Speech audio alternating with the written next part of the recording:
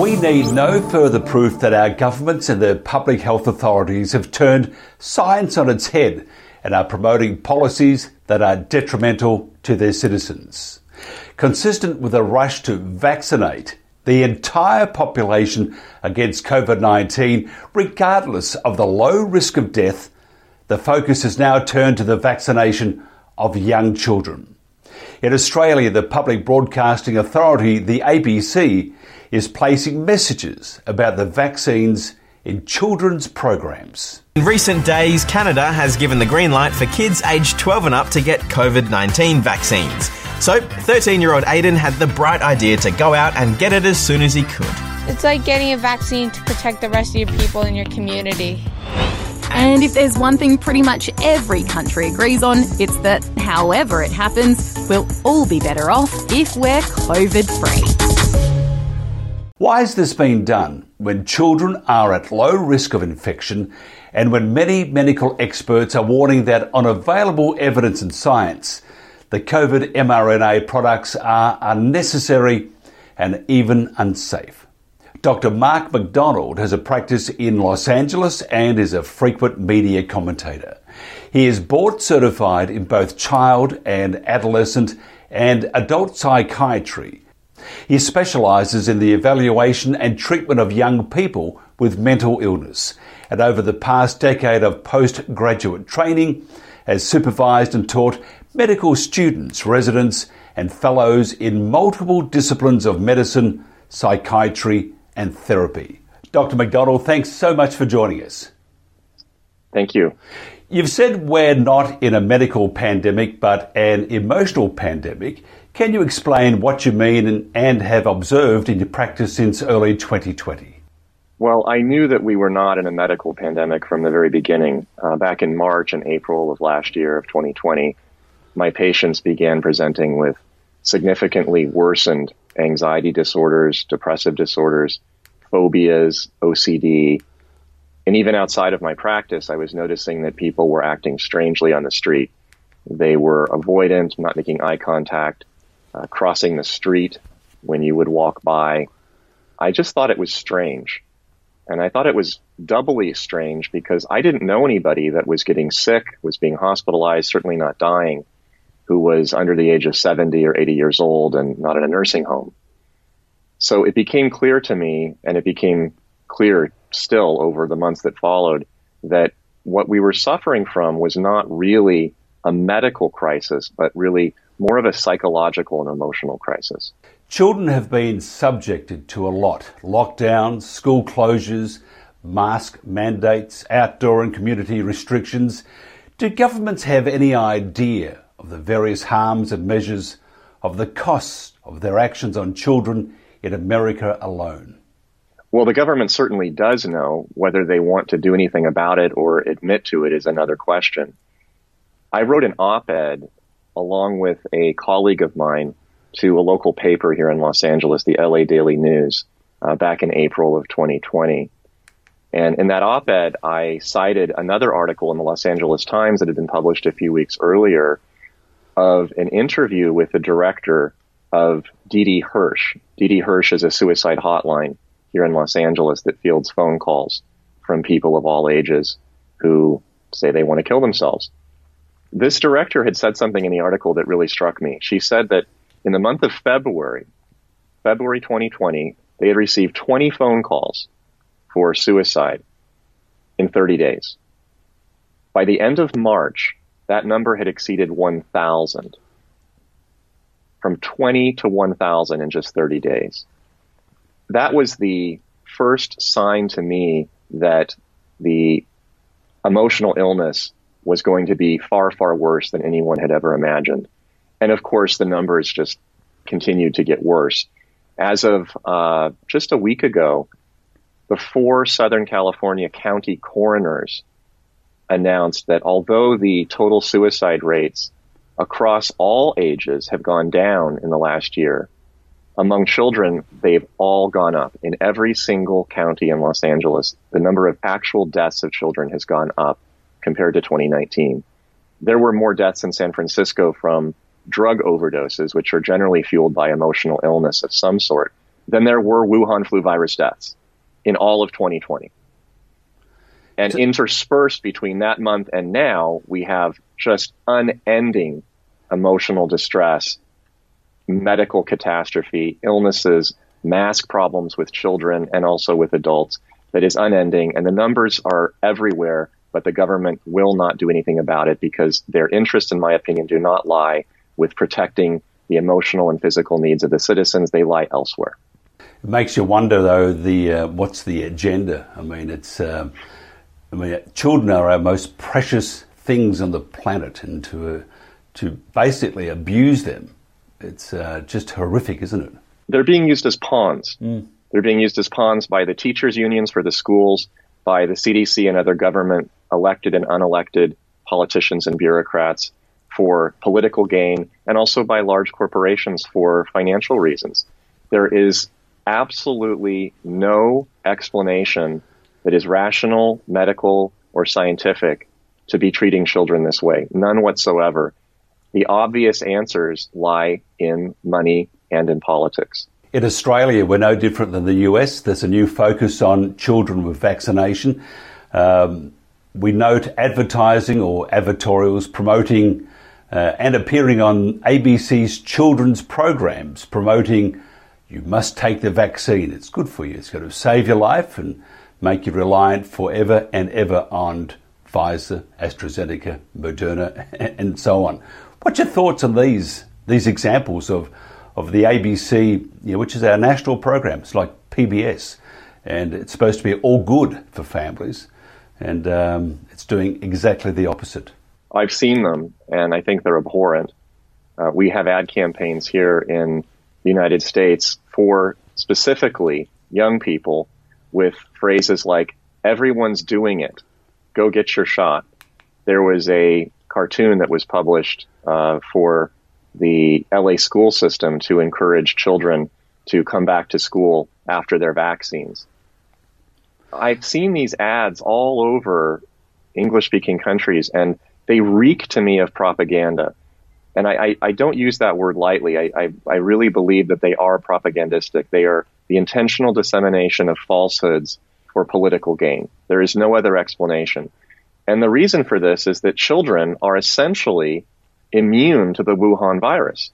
Children are not dying of this condition.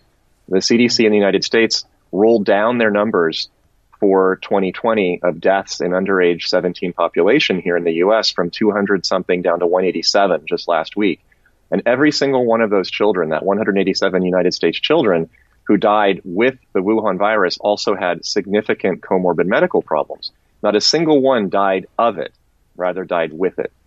So if you don't have a risk for a medical condition, if your risk is zero, in other words, flu kills more children every year, standard influenza, than the Wuhan virus, and we don't vaccinate or mask children for flu, then why in the world would you give children a vaccine for that infection, particularly a vaccine that's never been tested before in human beings? This technology is brand new, and we have no safety data for it whatsoever in children. Children were excluded from the trials for that very reason.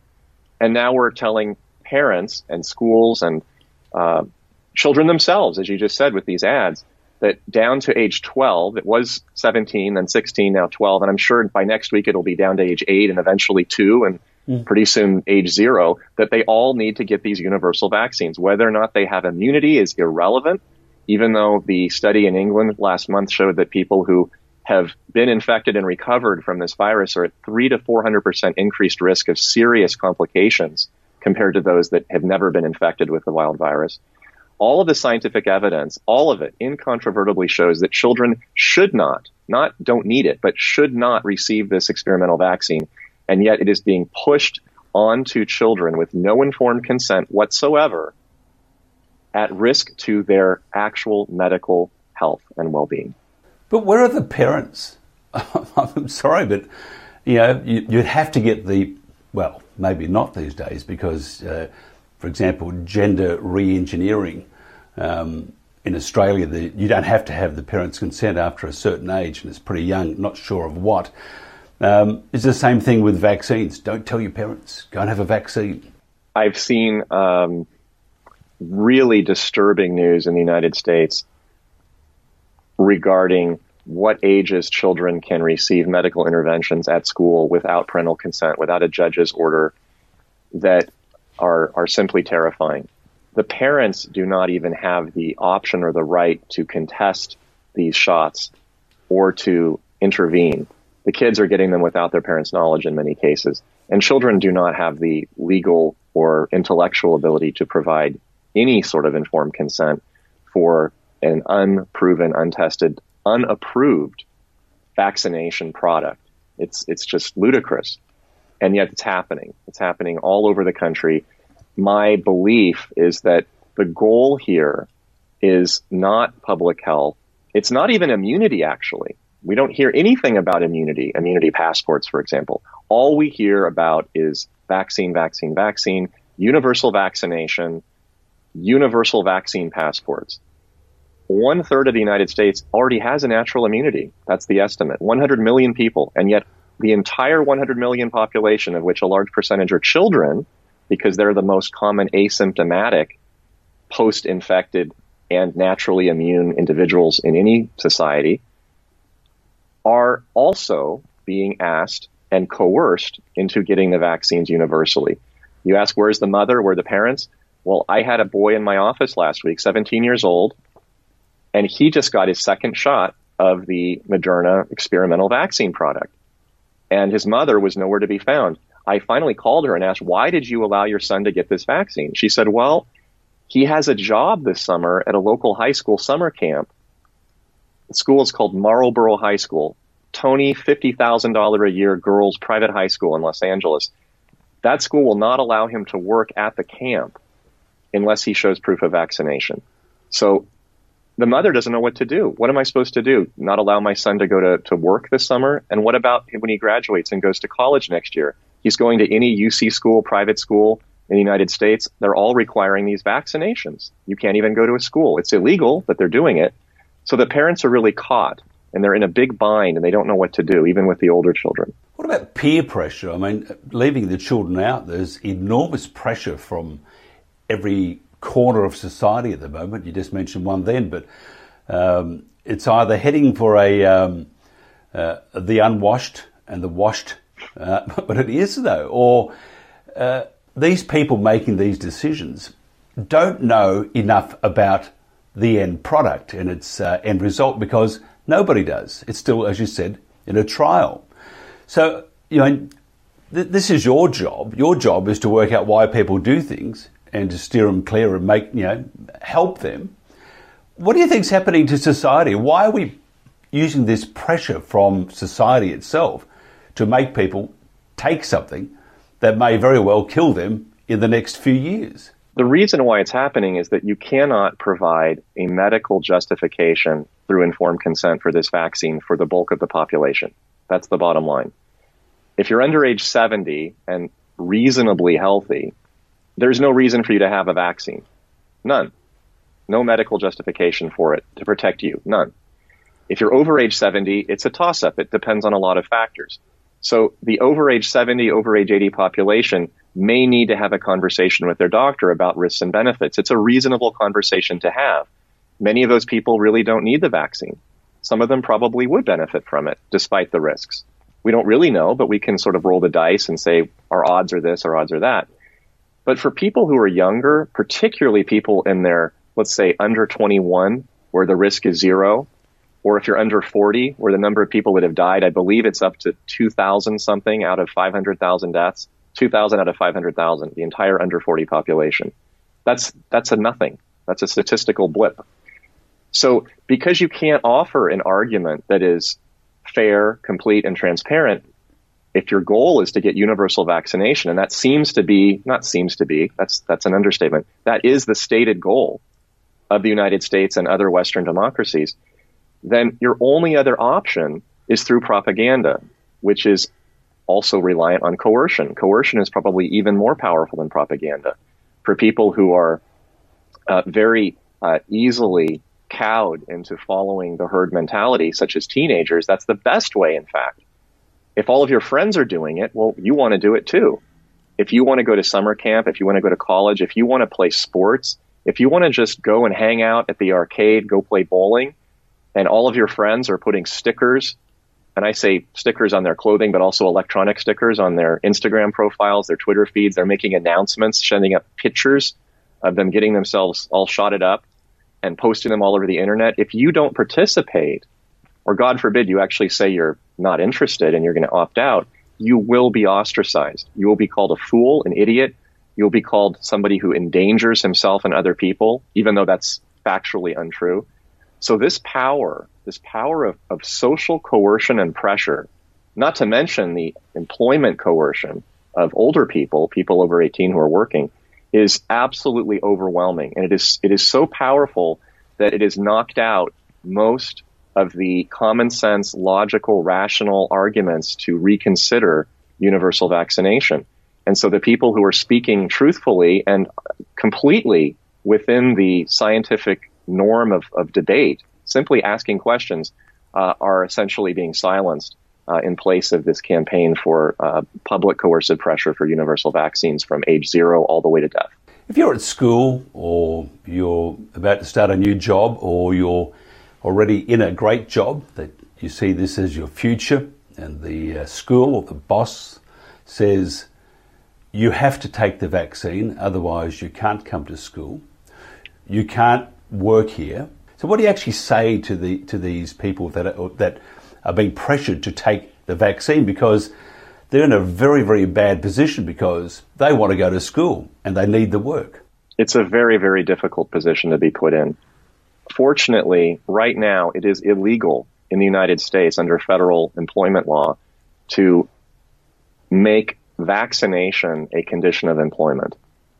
And that's under the U.S. labor laws.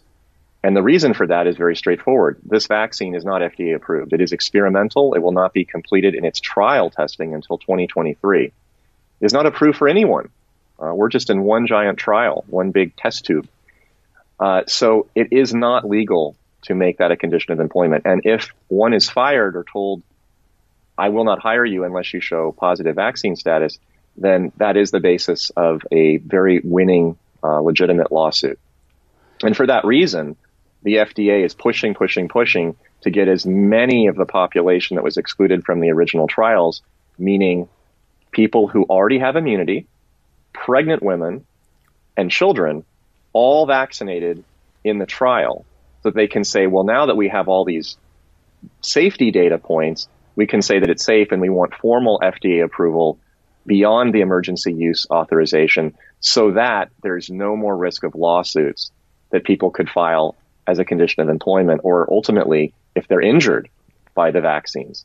That may still be a tough call, because if you're injured by even an approved product and you're told that that was a condition of employment, you probably could sue the employer even after the emergency use authorization expires. What I tell people right now, though, in addition to that, is that you have essentially two options. Your first option is to decline to state, to say this is private medical information and I'm not interested or willing to disclose it. And by law, the employer cannot require or ask for it. That may change because the laws seem to keep changing all the time. Protections keep disappearing, but that is currently the standard. The second option would be for people to get a T-cell immunity test from a company called, say, tdetect.com. That T-cell immunity test will very likely be positive, since most Americans already have immunity. Maybe not circulating antibodies, but they definitely have immunity. And the T-cell detect test can test for latent immunity that's not actively circulating. And if that test comes back positive, and it's in writing, it's from a bona fide lab, there is no medical justification for somebody coercing you or forcing you to take a experimental vaccine, which actually can harm you and will harm you, most likely, if you already have immunity. And that could be the basis of a threat, a counter threat, I should say, against the employer, or the basis of a lawsuit. These are the tools and weapons that we have right now as individuals. On a larger level, there are federal antitrust lawsuits, the massive claim actions against one individual by thousands of people. Class action was the word I was thinking of. Couldn't find it. that are ongoing right now. There's several organizations that are filing suits, like Americans Frontline Doctors, for example. So there is a battle waging, but you're going to take some damage. There's no easy way. There's no easy answer. There's no guaranteed trump card you can play to win that argument right now. We have to win the battle so that we can maintain freedom for everyone. Otherwise, we're all going to be picked off one by one. You've seen many things in your career. Have you ever seen society move from one side to the other side so rapidly and with disastrous results in the future? I've been practicing medicine now independently in my own practice for over 10 years, and I've been in training and seeing patients for over 15, 17 years. And there's been little skirmishes, little debates here and there about what is good, what is bad with certain diseases. And there's been some, what I would say, a bit heated arguments, maybe some non-rational conclusions, but they've all been fairly circumscribed. They've been in very specific cases of population and disease. They haven't affected a large number of people, not relative to the whole population of the country by any means. This is the first time in my career that I have seen such a universal, concerted, and opaque effort to essentially obligate every single human being in this country and in other countries to receive a biological medicinal product for an illness. I've never seen this before. And given the obvious cost, and I'm talking about financial cost to taxpayers to produce these products, the loss of work from all the lockdowns, the unexpected consequences of cancer, heart attacks, suicide, stroke, drug abuse, the ongoing anxiety and depressive disorders in children and adults, these enormous, enormous costs to our dollar and to our body, to our psyche, for what is, objectively speaking, a modest, if that, medical benefit compared to, say, selective treatment for people who are actually at significant risk of being hospitalized or dying from the Wuhan virus. I can't explain this as a doctor. The only explanation has to lie elsewhere. My belief is that it's really in the locus of control, of shifting the ability and capacity of the individual to make choices for his or her life onto other people, other agencies, onto government. There is really no other explanation. And it's the fact that it's happened so rapidly to me is frightening. The level of compliance, level of conformity, lack of pushback from the people is utterly shocking. I am really concerned that we are essentially losing our foundational freedoms in Western countries that we fought so hard for hundreds of years to achieve and to maintain. Compliance by fear. I mean, our grandfathers and their fathers died for us to have freedom and right of speech. I mean, even the other day, Professor Dolores Cahill said, where's the debate? If you censor debate, you've already won. And at the moment, there's no debate. Freedom has just been swept under the carpet for the greater good. You wonder who's greater good. Really, really, really interesting. Look, great chatting with you. Do this again, we must. It's fantastic. And even off camera, we can talk about favourite margarita haunts around Marina Del Rey. Vicious things they are, but absolutely delightful. Dr. McDonald, thank you very much for your time. Thank you. And that's it for Asia Pacific Today. Thanks so much for joining us. I'm Mike Ryan.